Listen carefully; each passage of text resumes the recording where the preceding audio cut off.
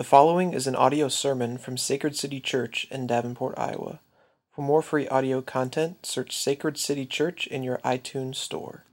For this reason I bow my knees before the Father, from whom every family in heaven and on earth is named, that according to the riches of his glory he may grant you to be strengthened with power through his Spirit in your inner being, so that Christ may dwell in your hearts through faith, that you, being rooted and grounded in love, may have strength to comprehend with all the saints what is the breadth and length and height and depth, and to know the love of Christ, that surpasses knowledge, that you may be filled with all the fullness of God. Now, to him who is able to do far more abundantly than all that we ask or think, according to the power at work within us, to him be glory in the church and in Christ Jesus throughout all generations, forever and ever. Amen. So right now we're going through the book of Ephesians verse by verse. We are in the third chapter of the book of Ephesians. All of our sermons up until this date. I found myself my introduction started getting longer and longer and longer because I wanted to preach like every message I preached before as my introduction to build on that. And I realized that that's kind of it's a self-defeating purpose right there. I'm going to have 2-hour-long sermons by the end of this series. So this message is built upon, it's predicated by everything I've said up until this point. All right. Paul says for the same thing. When he first jumps into this section, he says, for this reason. Everything that Paul said in the first 3 chapters is true, and his prayer now is built upon that section of Scripture. Okay, so I'm just going to say that. If you've missed some sermons in the past, you could go to iTunes and search Sacred City Church, and our podcasts are there. Oh, I'm sorry, guys. We're kind of blocking you out. So I just wanted to throw that out there and let everybody know what's going on. And we're going to, let me see if I got a marker here. That one's dead. There we go. Perfect. Excellent. All right, so Paul has just come through a pretty tough section of Scripture. If you remember last week, right, he talked a lot about suffering. He's in prison right now. He's preaching to the Ephesians, or he's writing to the Ephesians, or the Christians spread about Asia Minor. And he's trying to encourage them in their faith, where they're at, tough circumstances. Why aren't things going well? You're in prison. That makes us nervous because you're God's A-team and you're in prison. And if you're in prison, what's going to happen to me? They're struggling with all these different things. All right? And then Paul steps in and he shares a little bit of his heart like he did last week, like we talked about last week. But then he does this thing and he bows his knee and he prays. And I want you to picture him in a cell, writing to these people, trying to encourage them, and then just in the mid-sentence, man, he pauses, and he just bows a knee, and he prays to God on their behalf, okay? And that's where we're at right now, okay? That's where we're getting to.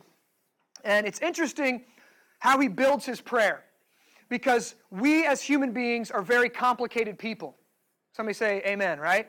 We're complicated people. The Bible says that we've been made in the image of God, that God in the Bible is depicted in 3 ways as Father, Son, and Holy Spirit. That God himself exists in Trinity, okay? God himself exists in a Trinity, 3 in 1. They're all equal. They're all God of gods, all right? And they're one. When it comes to understanding our personhood, might get a little deep, but when it comes to understanding our personhood, what does it mean to be a human? What does it mean to be a person? It's helpful to think of the human as a trinity as well, okay? This is called, it's popularized by a theologian called John Frame. It's called it's a big word, okay? I'm just throwing it out there. It's called triperspectivalism, okay? Triperspectivalism. Basically, thinking of it in a Trinitarian light. And this is what I want to do.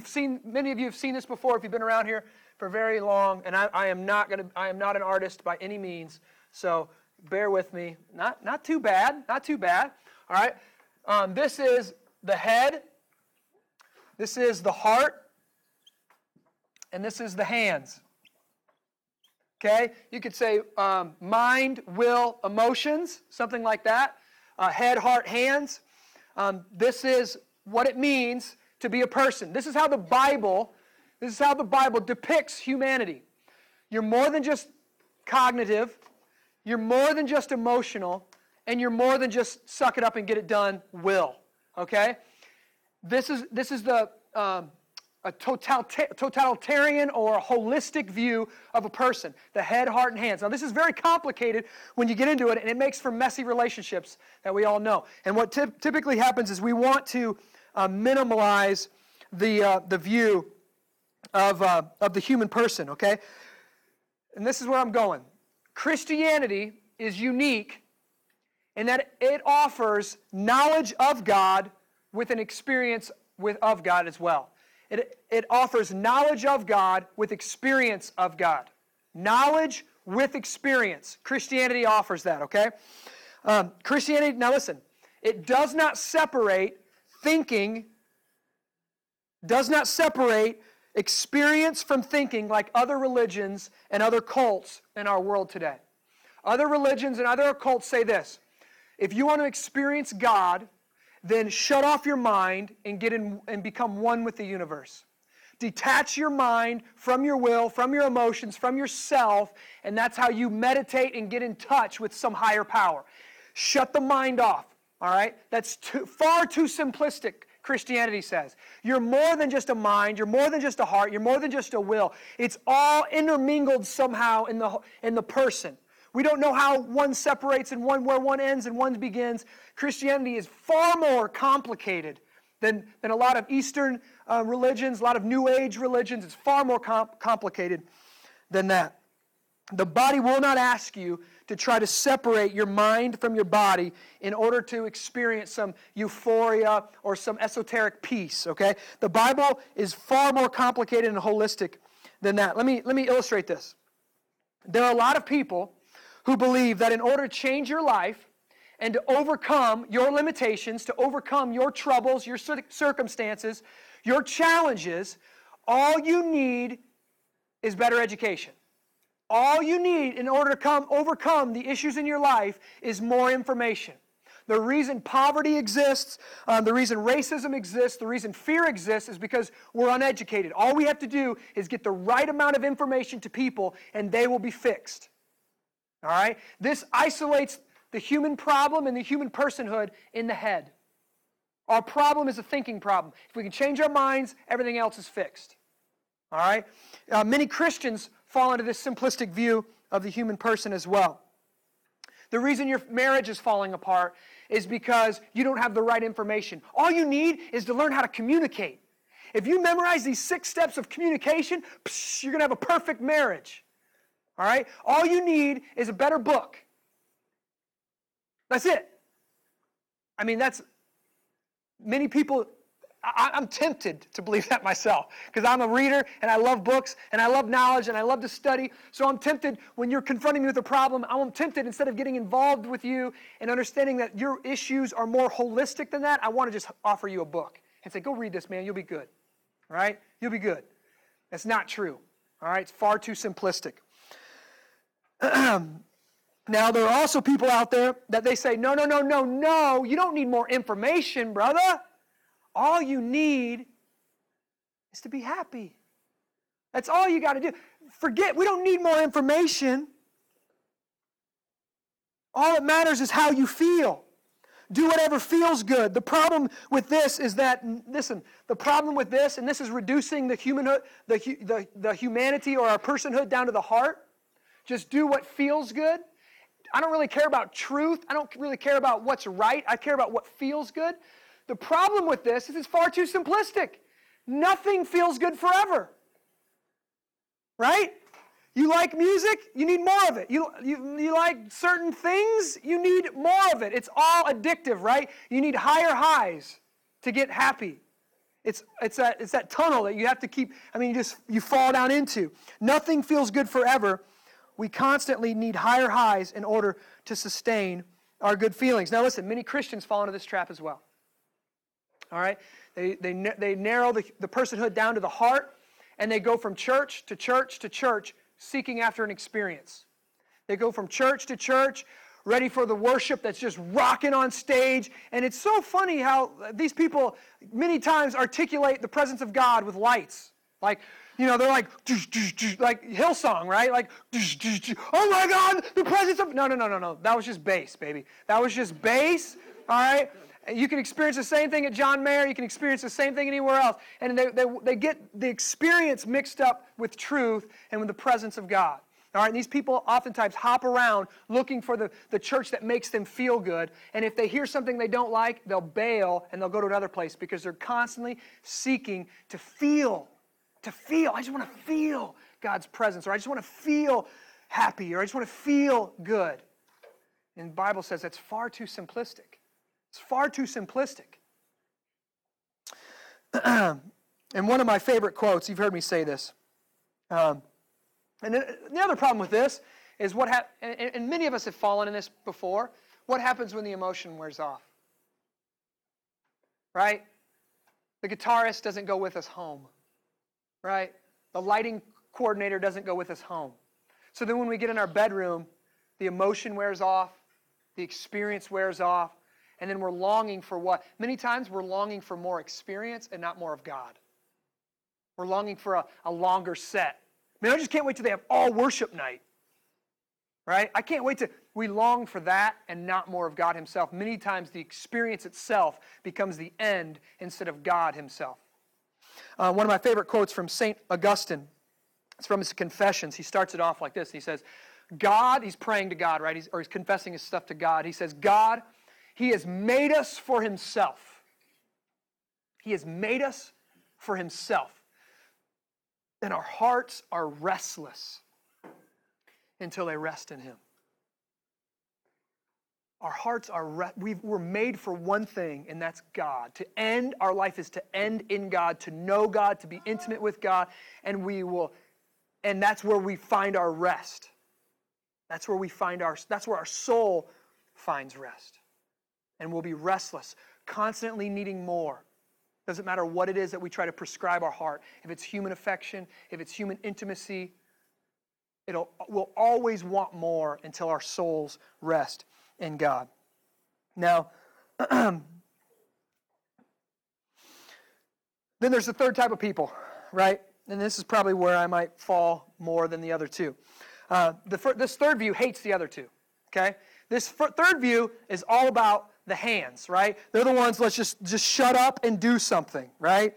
Why don't you guys stop and get your nose out of a book and go do something, right? Stop being so emotional and just go get something done. These are the activists. These are the people that think all we need to do to fix ourselves is pull yourself up by your bootstraps, suck it up, and get to work. All right? What we need to fix this country's going downhill. The reason, because we lost our work ethic. We need to get back to work. If guys get back to work, blah, blah, blah, blah, blah. Work solves it. All right? These are the doers. And I want you to hear, these are the ones that are out there. The Christians are out there. And it's another minimalistic view of the human person. And these are the activists. They're drilling wells. They're building schools. They're raising money to fight diseases. Their anthem is just shut up and do something. And I want you to hear me tonight. Nothing is wrong with any one of those things. They're just too small. It's just too minimalistic. We can't isolate humanity into one of those things. We're too big for that. All right? Christianity is different from all of those views. It doesn't simplify the human person for us into one nice, neat category. And I want to show you that from Paul's prayer tonight. Christianity is unique in that it offers the knowledge of God with an experience of God. The knowledge of God with an experience of God. So let's go to Ephesians chapter 3. We're going to be there.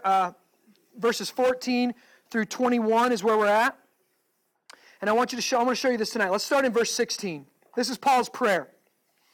He says this, that according to the riches of his glory, he, meaning God, may grant you to be strengthened with power through his Spirit in your inner being, so that Christ may dwell in your hearts through faith, that you, being rooted and grounded in love. Now, this poses a problem for us right here. Who's Paul writing to? Do we remember that? A quick test. Who's Paul writing to here? Ephesians. Okay, what type of people? Huh? Church, right? Believers. Okay, he's writing to believers. In order to be a believer, the Spirit of God has to dwell in you. The love of Christ has to dwell in you, right? That's kind of prerequisite to be a believer. So he's saying to these believers, he's already assured that they've been adopted, they've been predestined, they've been elected, they've been chosen. He's already said your salvation is secure. But now look what he's praying. This is weird. He's praying that they would know, that they would be strengthened with power in their inner hearts or their inner beings, that Christ may dwell in your hearts through faith, that you'd be rooted and grounded in love. So it's almost like he's praying for something that's already happened. What's he doing here? He's showing us, this is so good. He's showing us this right here. This has already happened to you, he says. You already know this. You know that Christ dwells in your heart. You know that God dwells there through Christ by faith. But I'm praying that it goes somewhere deeper, that it involves now, and where's my little marker at? That this is what he's shooting at right here. Paul is saying, I want you to experience God here, in the core of your personhood, in the seat, the Bible uses many different ways to describe it, but it's the center of your humanity where your head, heart, and hands coalesce, where they all combine. And this is what he's saying. When you know the love of Christ there, it will affect your head, it will affect your affections and your emotions, and it will affect what you do. You don't know the love of Christ until it's moved all of you. Why do we sing so many songs? Because it's moved on our heart. Because I'm overwhelmed at the love of Christ. My heart and my affections want to worship. Why do we serve people? Why do we lay down our life? Why do we give financially? Because I believe it and I've experienced it, so it affects my hands. It affects my will. Why do I study and why do I read and why do I read Scripture and meditate? Because it affects my head as well. Paul's going to say, when you come to experience this, more than a cognitive knowledge, more than intellectual, it's going to drop down and it's going to change the whole of your personhood. So he's showing that this is more than just information. Knowing the love of God intellectually is different than experiencing the love of Christ in your inner being. Now, one of my favorite preachers from the last century, his name's Dr. Martin Lloyd-Jones.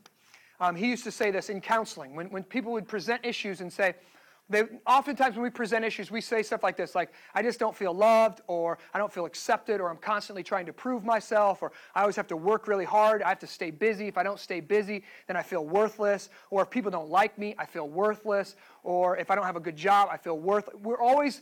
We describe things, but then we say stuff like, but I know Jesus loves me, but I just can't. And he used to say this. He would say this in counseling sessions. Are you a Christian? And many times, they would answer like this. I'm trying.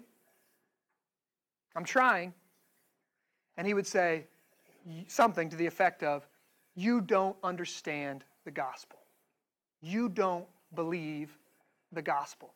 And he would say, it's like Yoda, right? There is either do or do not. There is no try. If you're a Star Wars fan. And what he's saying is,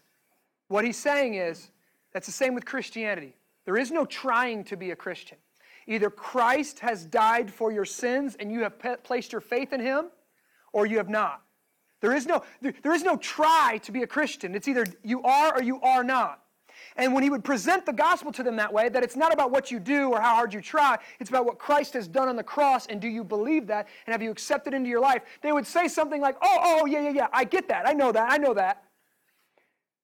And then he would follow it up with, no, you might know it, but you have not experienced it. If you've experienced it, it would come out in the way that you talk. It would come out in the way that you live. You might have it here in your head, but we want you to have it here. That it changes the seat of your emotions. It changes how you react, how you respond, how you feel, what you do. It changes all of you. Their problem isn't knowledge, it's experience. Now, look at verse 19. This is one of those verses that you could scratch your head at for a long time. Paul's praying, and this is what he wants them to do. He wants them, verse 19, I pray that you would know the love of Christ that surpasses knowledge, that you may be filled with all the fullness of God. Okay, that's pretty easy. I want you to know the unknowable. Oh, okay, I can do that. I want you to know something that surpasses knowledge. That sounds pretty easy, right? I want you to know something that's unknowable, that's beyond all knowledge. That's what I want you to know. And I love it because Paul is just pointing us right back to here. I want you to know something more than you know it in your head. I want you to experience it. Oh man, this is going to get me, I might get a little happy, and I've had a lot of coffee. So, Chris, can you grab me that back there? Who says I can't have more? This is what Paul's saying. You think your problem is a money problem, right? I would trust God, or I would be at peace, or I would have comfort, or I would be more restful if I just had more money. If I just had more money, I'd be fine. And Paul's saying, no, it's not a money problem. It's an experience problem. You haven't experienced the love of Christ. No, Justin. My problem is my husband. He won't lead the family. He's lazy. He comes home. He's selfish. He thinks because he just works hard, he just gets to come home and plop down in the chair, and the kids run wild, and I'm trying to make dinner, and he's so selfish. If my husband would just serve and just love the family, then everything would be fine. Or some of you in here, if I just had a husband, then I'd be better. All right? And Paul's saying, no. Your problem is not primarily a husband or a wife issue. It's a gospel issue. You haven't experienced the love of Christ. No, Justin, all I need is my kids to be obedient. They're driving me crazy. I'm pulling my hair out. I'm stressed out. Don't talk to me about peace. Don't talk to me about comfort. Don't talk about finding my identity in the gospel. All I need is some obedient kids. If I had some obedient kids, I could have some peace and quiet in my home, and then I'd be restful. And Paul's saying, no. It's deeper than that. It's deeper than that. You need to experience the love of Christ.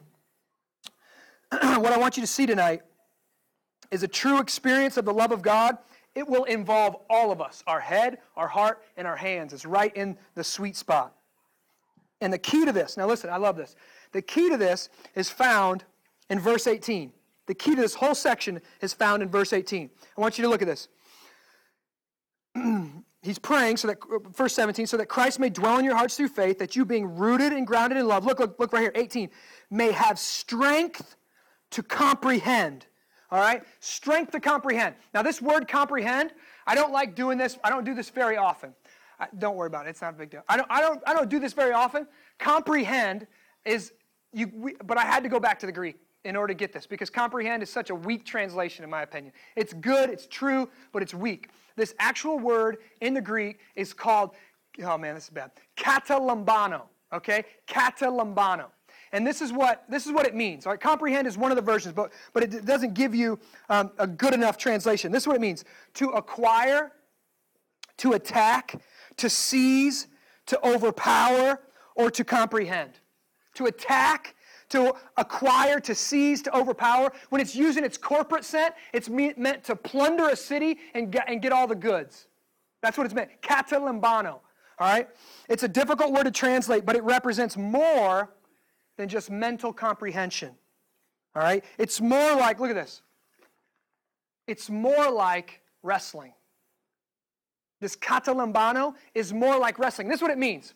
I was a wrestler. I grew up a wrestler. Some of you guys were wrestlers. And you look across at a guy and you're like, that guy looks strong, right? He's a little short, squatty guy. That guy looks strong, all right? But you don't really know how strong he is. You don't really know what it's going to mean. And then you get in the match and then the dude grabs you, right? He grabs you and you're either like, oh, he ain't that strong. Or you're like, oh, crap. This guy is really strong, all right? I remember the first time I ever rolled around with Matt Hughes, it was like that. Right? I was always pretty strong for my size, and I went in to roll around, and he grabbed me, and when he grabbed me, I thought it was my dad grabbing me. You know how that is. You're like, that was, like he could just possess you, right? You don't really, and I knew the dude was strong. People said he was strong, but I got a different comprehension. I got a different experience when he put his hands on me. Do you get this? Right? It's like this. Every time you go to UFC fight nights, right? I have them at my house all the time. People come over, and every single time, one dude in the room would be like, I wonder what it feels like to get hit by that guy. Everybody says it. It's like a universal condition in man. Everybody says it. And then it's the question, well, I'd do it. I'd take it. How much would you get paid to get knocked out by Mike Tyson or whoever it is, right? You're watching, or if it's UFC or if it's boxing or whatever it is. Why? Do we know that it would inflict pain? Yes, we know that. but I don't really know exactly how much. I want to feel it, right? I know it, but there's a deeper knowing. That's right here, guys. This is katalambano. This is the deeper sense of knowing. Knowing like you know. And there's that whole thing, you don't really know. Guys say this sometimes if you're around the wrestling, or you don't really know a guy until you wrestle him, or you don't really know a guy until you fight him. That you get to know people in a different way when you feel their strength, or when you feel their weaknesses, or whatever it is. So that's what lambano is. You can hear that he's strong, but you don't really know it in a katalambano kind of way until the dude grabs you. Now listen, for the ladies who have never thought about any of those things.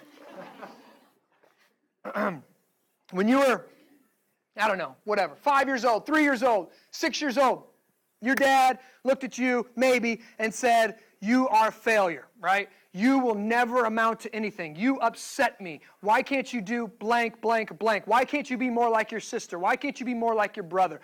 What's wrong with you? All right, your dad, mother, whatever, said something to the effect like that to you. Now listen, that is just information. That's all it is, information. But when you think about it, is it more than information? When you replay it in your head, is there an accompanying sensation with it? When you hear the words, you're a failure, does it move you in your heart? Does something affect you? Does a tear well up? Does an emotion wear up? Can you feel it? It's more. Now you know this is more than just head knowledge. It's more than just information. It's katalambano. Somewhere it affects you. Somewhere that thought of I'm a failure, or I need to prove myself, I need to do better, I need to accomplish more, that affects your heart. It's more than just information. You have an experience with it. Can you feel it? Now listen. Then you come along and you read the Bible, and the Bible says, God is our Father. And you say, oh, cool, that's nice. Right? Move right on. Yeah, I know God's my Father. Listen to me right here. Do you katalambano that, or do you just know that? That's so weird that I'm using that word like that, but I am, just to make a point. Listen, do you hear what I'm saying? When you hear your father's voice, or you hear your mother's voice saying you are a failure, you'll never amount to anything, and that evokes emotion, that evokes sensation, that is katalambano. And then when you hear God is your Father, you're like, yeah, I know.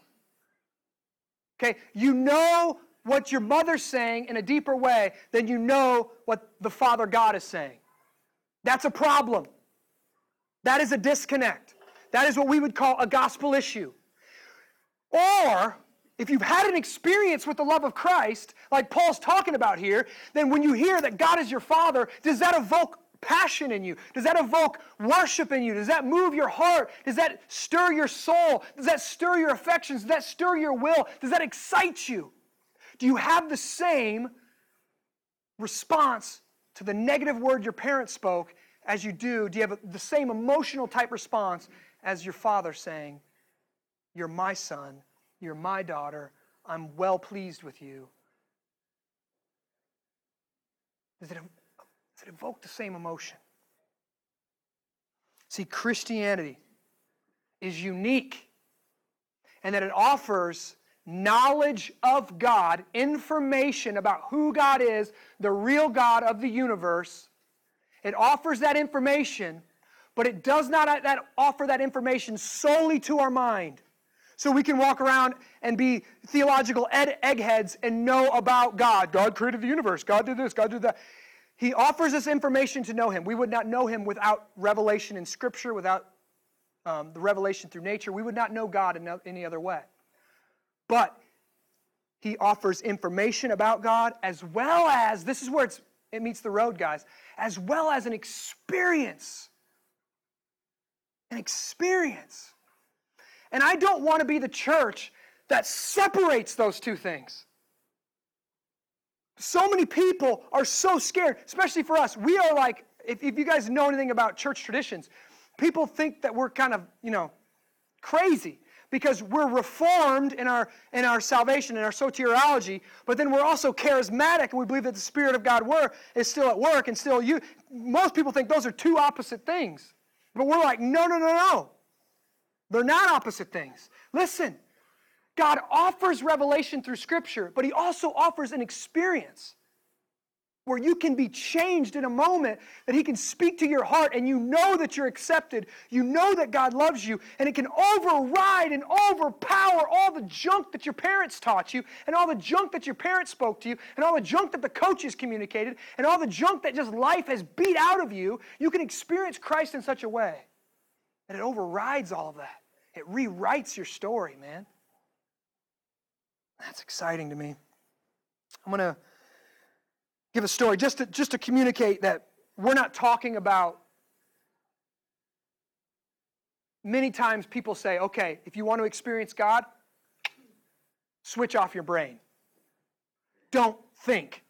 Listen, Christianity offers the best explanations of where the world came, of where the world came from, why we're here, what our purpose is, why evil exists, why pain exists, what's going to happen in the future. Christianity, we've offered up explanations for thousands of years, and our faith can explain those things the way atheism, the way Scientology, the way other things cannot. We do not believe you shut off your brain to believe Christianity. No. You open your brain. You study. God, the depths of it is unbelievable. But there's an experience that goes with us. And many times we're thinking, okay, I got to shut my brain off and just have faith, and I'll experience God. Absolutely not. Absolutely not. And I'm going to give you an example. I'm trying to get my wife to let me name if it's a boy, our kid Blaze, because it's just a bad name, right? And I like this guy named Blaise Pascal, and it's Blaise. It's not like Blaze, like an American Gladiator, but anyways, this Blaise Pascal, listen to this. He's one of the smartest guys in the history, honestly, in the history of our world, okay? At 19, he invented a calculating machine. Many people said it was the first ever computer, all right? He discovered and developed the law of hydraulics, the theory of probability. He invented the syringe, all right, the hydraulic lift, and the wristwatch, okay? The dude was incredibly smart, okay? Incredibly smart. But, listen to this, I love this. He also acknowledged the limits of the mind. Okay, this is what he said. He calls it reason, right? Reason, our intellect, the ability we have to reason. Reason's last step is the recognition that there are an infinite number of things beyond it. Reason's last step is to admit that there are infinite number of things beyond it that we can't contemplate, that we can't understand. Okay? So he was very smart, very intellectual, but he realized there was something beyond it. There was an experience that was even beyond reason. Now listen to this. When he died, they found sewn into his coat, okay? He wore same coat every day. Sewn into the lining of his coat was this page from his journal. I'm going to read it. It said this: November 23rd, 1654. What is that? 350 years ago, something around there? From about 10:30 in the evening until 12:30. Fire. God of Abraham, the God of Isaac, the God of Jacob, and not the philosophers and savants. Certitude, feeling, joy, peace. He kept this tucked into his jacket, an experience that he had with the Almighty God. I'm just going to read it again. November 23rd, 1654, from about 10:30 in the evening until 12:30. So 2 hours long. Fire. God of Abraham, the God of Isaac, the God of Jacob, and not the philosophers and savants. Certitude. That's certainty, man. Certitude, feeling, joy, peace. And he kept this. Now, this is a biblical word that we don't use very often, but it's in one of our songs that we sing. He kept this as an Ebenezer inside his coat. What's an Ebenezer? An Ebenezer is a reminder of when God showed up. A reminder when God, He brought an experience into your life and He changed you forever. And that Ebenezer is something that we can go back to and we can pull it up. Whenever we're doubting the sovereignty of God, whenever doubting the goodness of God, He could pull that out of the lining of His coat and He could remember November 23rd, 1654, fire. love, joy, peace. God overwhelmed me in that night. He overwhelmed my reason in that night. Christian experience does not dumb us down. It does not deny, oh man, I love it. It does not deny reason. It goes beyond it. Christian experience does not dumb us down. It does not deny reason. It goes beyond it. Many of you know that I've got a pretty large tattoo on my chest. It's actually, if I had a bigger chest, I'd probably have a bigger tattoo. But my chest isn't that big, so I guess it's not that big. But I've got a big tattoo on my chest, and basically this is my Ebenezer. Okay, it's got angels on it. It's got a heart. It says sacred across it.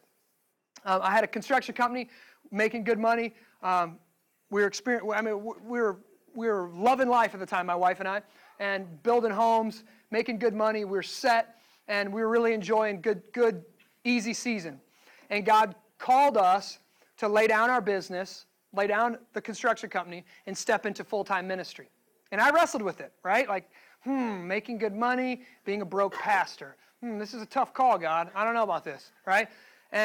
But I wrestled through that, prayed through that, and we came to the realization, all right, this is what God's calling us to do. God's calling us to lay this down. And for me, I'm an all or nothing type of guy. So one of the things that I did, I had an experience with God, and I believe He said, this is what you're called to do. This is who you are for the rest of your life. This is what you're going to do. You're going to lead people. You're going to raise up men. You're going to make disciples who make disciples. And you're going to build a church. And I said, okay, fine. That's what I'm going to do. And what did I do? I went out and got this big old plastered tattoo on my chest. So every day when I look in the mirror, I remember that experience with God. I remember that I am not my own. Sacred means devoted to God. That's what it means. That I am not my own. That my life is devoted to God. And that's it. There's no going back for me. That's it. So what I want to happen, and I've got a couple other things in my mind. There's a night in Omaha that God showed up and changed my heart in an intimate way, and that's a Ebenezer to me. That's something that I can go to remember that God has led me this far. That's what Ebenezer means. God has led me this far, and He's not going to let me down in the future. So this is where we're led, okay? Experience leads us past, it doesn't make us shut our brain off, all right? It doesn't make us shut our brain off, but it communicates something more than knowledge can. So many of you might be asking this, okay, cool, how do I get it? Right? All right, if it's something more, I want it, how do I get it? How do I katalambano the love of Christ? All right? And I got 3 things for you. I don't really do this very often, but I got 3 things. If you're taking notes on YouVersion, you can follow, you can do this right here. Number 1, prayerful asking, all right? You can't overlook this. This is a prayer of Paul. Paul is praying to the Father. One of the ways to experience God in a deeper way, to know beyond knowing, is to prayerfully ask God. And I'm going to honestly ask you, how often do you ask God to know more of Him? Do you go to God and ask Him to fix your problems, or do you go to God and say, please fix me, please communicate your love to me, please let me experience you in a new way? It's a different way of praying. You're not praying, and listen, you're not shooting for the experience. You're shooting for God, and the experience will follow. You're aiming at God. You want more of God. You're not wanting the experience. You're not chasing after the coattails of some emotional experience. You're chasing after God. So number 1, ask God for it. Prayerful seeking. Number 2, and this is what I call gospel wrestling. Gospel wrestling. And you can also put down knowledge and meditation. Okay, gospel wrestling involves knowledge and meditation. And I want you to see this in verse 18, I think. Yeah, verse 18. Paul says this, May you have strength to comprehend, right, to kantalimbano, with all the saints, what is the breadth? Look at, he's not just not over speaking here. What is the breadth, the length, the height, and the depth, and to know the love of Christ that surpasses all knowledge? I want you to think about this. Gospel meditation, gospel wrestling involves thinking deeply about God. It involves reading and studying and meditating. But I want you to think about this. Think about the breadth. What is the breadth? I want you to think about the cross. To get to that experience,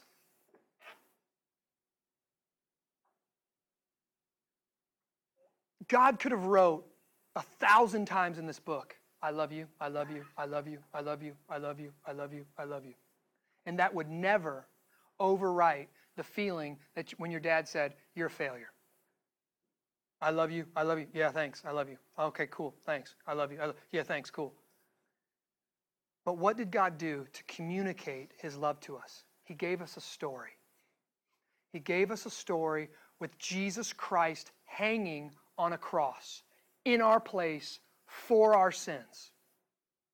He didn't just tell us he loved us. He gave us a story to show us. And I want you to think, when he's saying, look to the cross. If you want to experience, go back to the cross. That's where you need to go. What is the breadth of the love of Christ? What is the breadth? On the cross, Jesus said, listen to the breadth. Jesus said, when I'm lifted up on the cross, I will draw all men to you.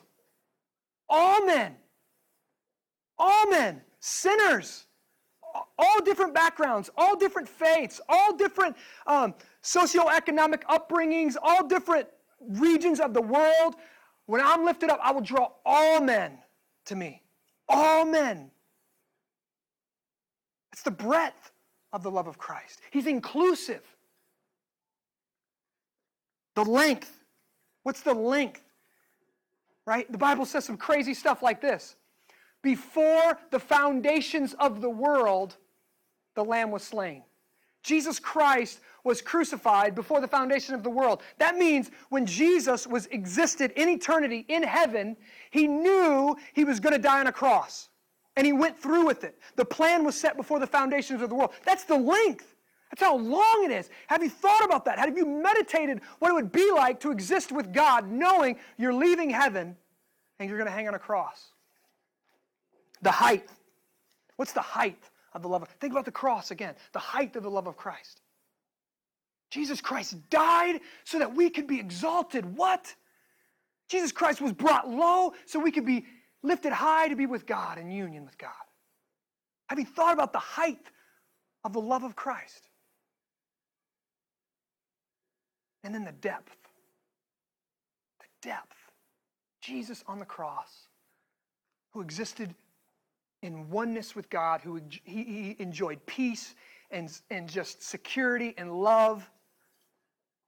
On the cross, though, he said, my God, my God. Only time in Scripture Jesus didn't say Father. He said, my God, why have you forsaken me? The depth. Can you see the depth of the love of Christ? Christ fell in a pit deeper than any of us have ever experienced. He literally went to hell on our behalf. He felt the wrath of God on our behalf. He felt something that, because of Christ, none of us in here will ever experience. He was at the lowest of lows, completely cut off from God. The depth of the love of Christ.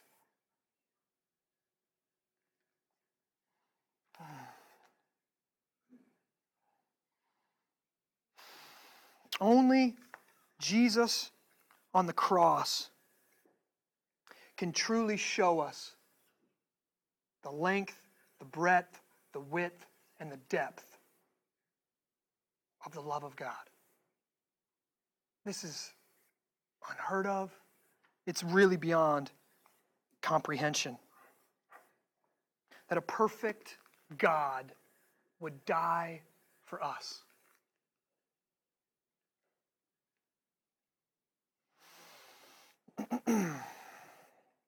This is gospel wrestling.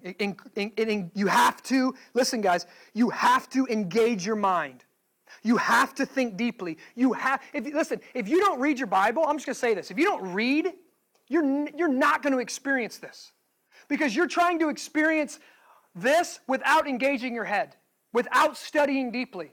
You can't do it. You can't get this. You can get down here somewhere, you're just including the heart and hands, but you will never get this kata lambano experience unless you engage all of yourself. That means reading books, studying scripture, reading commentaries, reading gospel-centered books on the cross, and then listen. And then taking a Sabbath. And then meditating.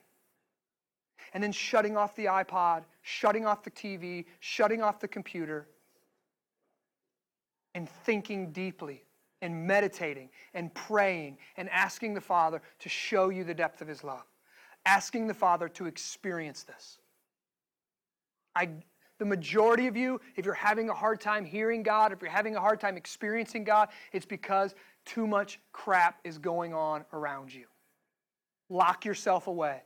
Go get a hotel room. Go out to the woods. Go down into the basement with you and the Bible and a journal and just, if you have to lock yourself into a closet, literally, when I was in Omaha and we had a 2-bedroom apartment with 2 kids, I would lock myself in the closet.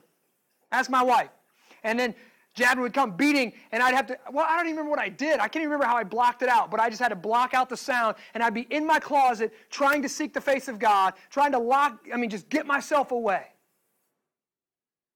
Meditation. Tim Keller has got a great question. When meditating on Scripture, he'll read a Scripture, and then he asks himself this. If I really knew this,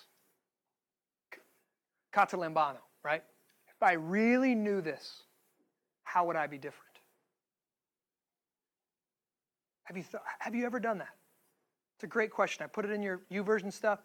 I would encourage you, if you read one Scripture, say, if I really knew this, or if I really believe this, how would I be different? Guys, if Scripture has never came alive to you, if it's never erupted to you like a song, if you've never felt it like you feel a beat in a song where it just kind of can take you over, then you need to ask yourself that question. You need to get alone with God. Scripture is living and active. It's how God speaks to us. If you're relying on me, if you're coming to service and you hope to hear from God because I've heard from God, you're broke, man, and you're getting I can't speak to you the way God can speak to you when you're alone. It's something special. It's something different, something more intimate.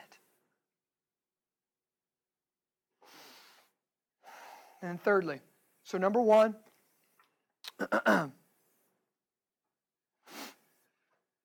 prayerful asking. Number 2, gospel wrestling.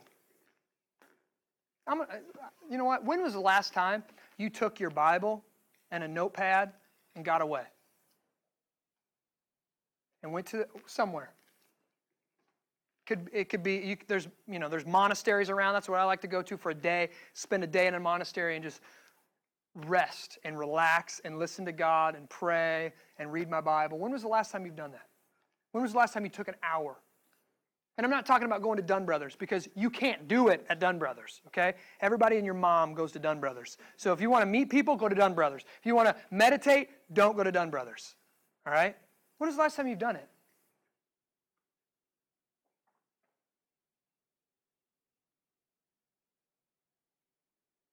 It might be because you're afraid to do it. When you stay busy, it masks the issues of your heart. When you stay busy, you don't need God. But when you're silent and you can't sit still and the TV has to be on and you have to do something, it's reminding you your soul was meant for God and it will be restless until it rests in Him. Number 3, in community and on mission. How do you get this? How do you get this experience? You prayerfully ask for it. You gospel wrestle, man. You study, you pray, you wrestle with it, you meditate on it. And number 3, you're in a community and you're on mission. That's why we do missional communities around here, because other people can look at you. You can tell your story. They can gospel you. They can show you where, maybe your story's gone awry, or maybe you're miscommunicating something, or you haven't seen the love of God, and they can communicate the love of God to you. We've been doing that, and we've seen God do some great things in our missional communities. I've heard some great things from you as well. In community and on mission is how you can experience God. It's another way to do it. We can't always do it. God doesn't always show up when we're all alone by ourselves. Many times He shows up right in the middle of community, right in the middle of our mess, and God speaks to us and can change our heart. All right? Now, I love it. So Paul, right? He's praying for these people. He's saying what you need is to be strengthened in your gut. You need to be strengthened in your inner being. That's what you need to push forward. That's what you need to know God. And then this is what Paul does. Guys, I'm gonna blast on some of this right here. Some guys are afraid to worship musically. They're afraid to sing. They're afraid to smile. They're afraid to have joy in a worship service. Listen, Paul was a bad mother scratcher. Okay, let's just say that, right? Snake's biting him, he shakes him off and just keeps preaching, all right? Shipwreck, don't worry, we'll be fine. Grab this piece of wood, floats in. The guy, he's prison, beaten, stoned. He is a tough man's man. But he is not afraid to worship God. He's in the middle of this prayer. He's on his knee in a jail cell, and he's praying, God, I pray for the Ephesians. I pray for Sacred City Church. I pray that they would be strengthened in their inner being, that they would come to a kata lambano, that they would know the love of Christ more powerfully than they know the hurts of their past or their injuries by their parents. I pray that they would know that. And then what's he do? After he's praying, look what he does in verse 20. Doxology. Now to him who is able to do far more abundantly than all we ask or think, according to the power at work within us. To him be glory in the church and in Christ Jesus throughout all generations, forever and ever. Amen. He worships God.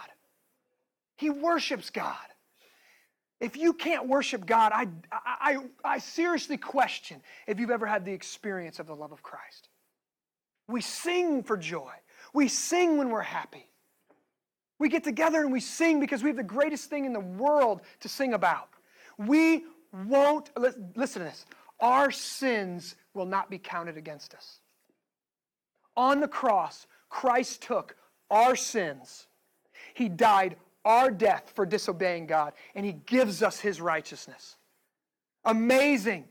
He gives us His righteousness. When we stand before the throne, when God looks at us, if He says, were you a Christian? We don't say, I'm trying, or I tried my best, or I was a good person, or I really tried hard. We say, I stand in Christ. The blood of Christ covers me. And the Father says, you are my Son, in whom I'm well pleased. Come on in to heaven, and then new creation is waiting us, where heaven meets earth, and we live forever. That's exciting news. That's great news for us.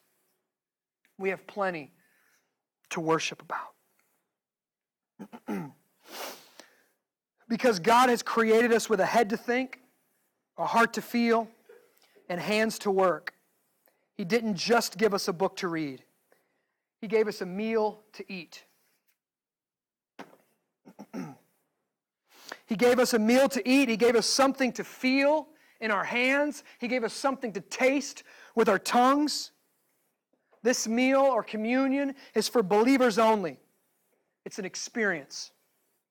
God's love was shown for us by Christ being bodily broken and His blood being shed to make us right with God. Let us katalambano that. Let us think deeply on the riches of Christ given to us by the Holy Spirit in this meal. Let us experience His love tonight as we commune with Him. Father, I thank You for Your Spirit here. I thank You for the people here. I thank You for the truth in Your Word. I thank You that we are head, heart, and hands, that we are not just one piece of that. We can't separate our humanity from us, Father. We are very complicated because we're made in the image of God. And I pray that our faith would not be merely cognitive, that our faith would not merely be an emotional thing, and that our faith would not merely be something that causes us to get to work and to earn and to work hard and to renew and to do that stuff. I pray that it would encompass all of us. I pray that we would katalambano, that we would experience the love of Christ in the core of our being, that the love of God would overwhelm every other thought in our life, every other experience in our life. Every other fear, every other doubt, every other unbelief, the love of Christ would overwhelm that. We don't have to doubt if we're loved. We look to the cross where Jesus Christ died inside of history. Father, I pray as the believers come to Your table tonight, I pray that they would experience the love of God. They would experience the acceptance of the Father. And that would overwhelm them. Only Your Spirit can do that. In Jesus' name.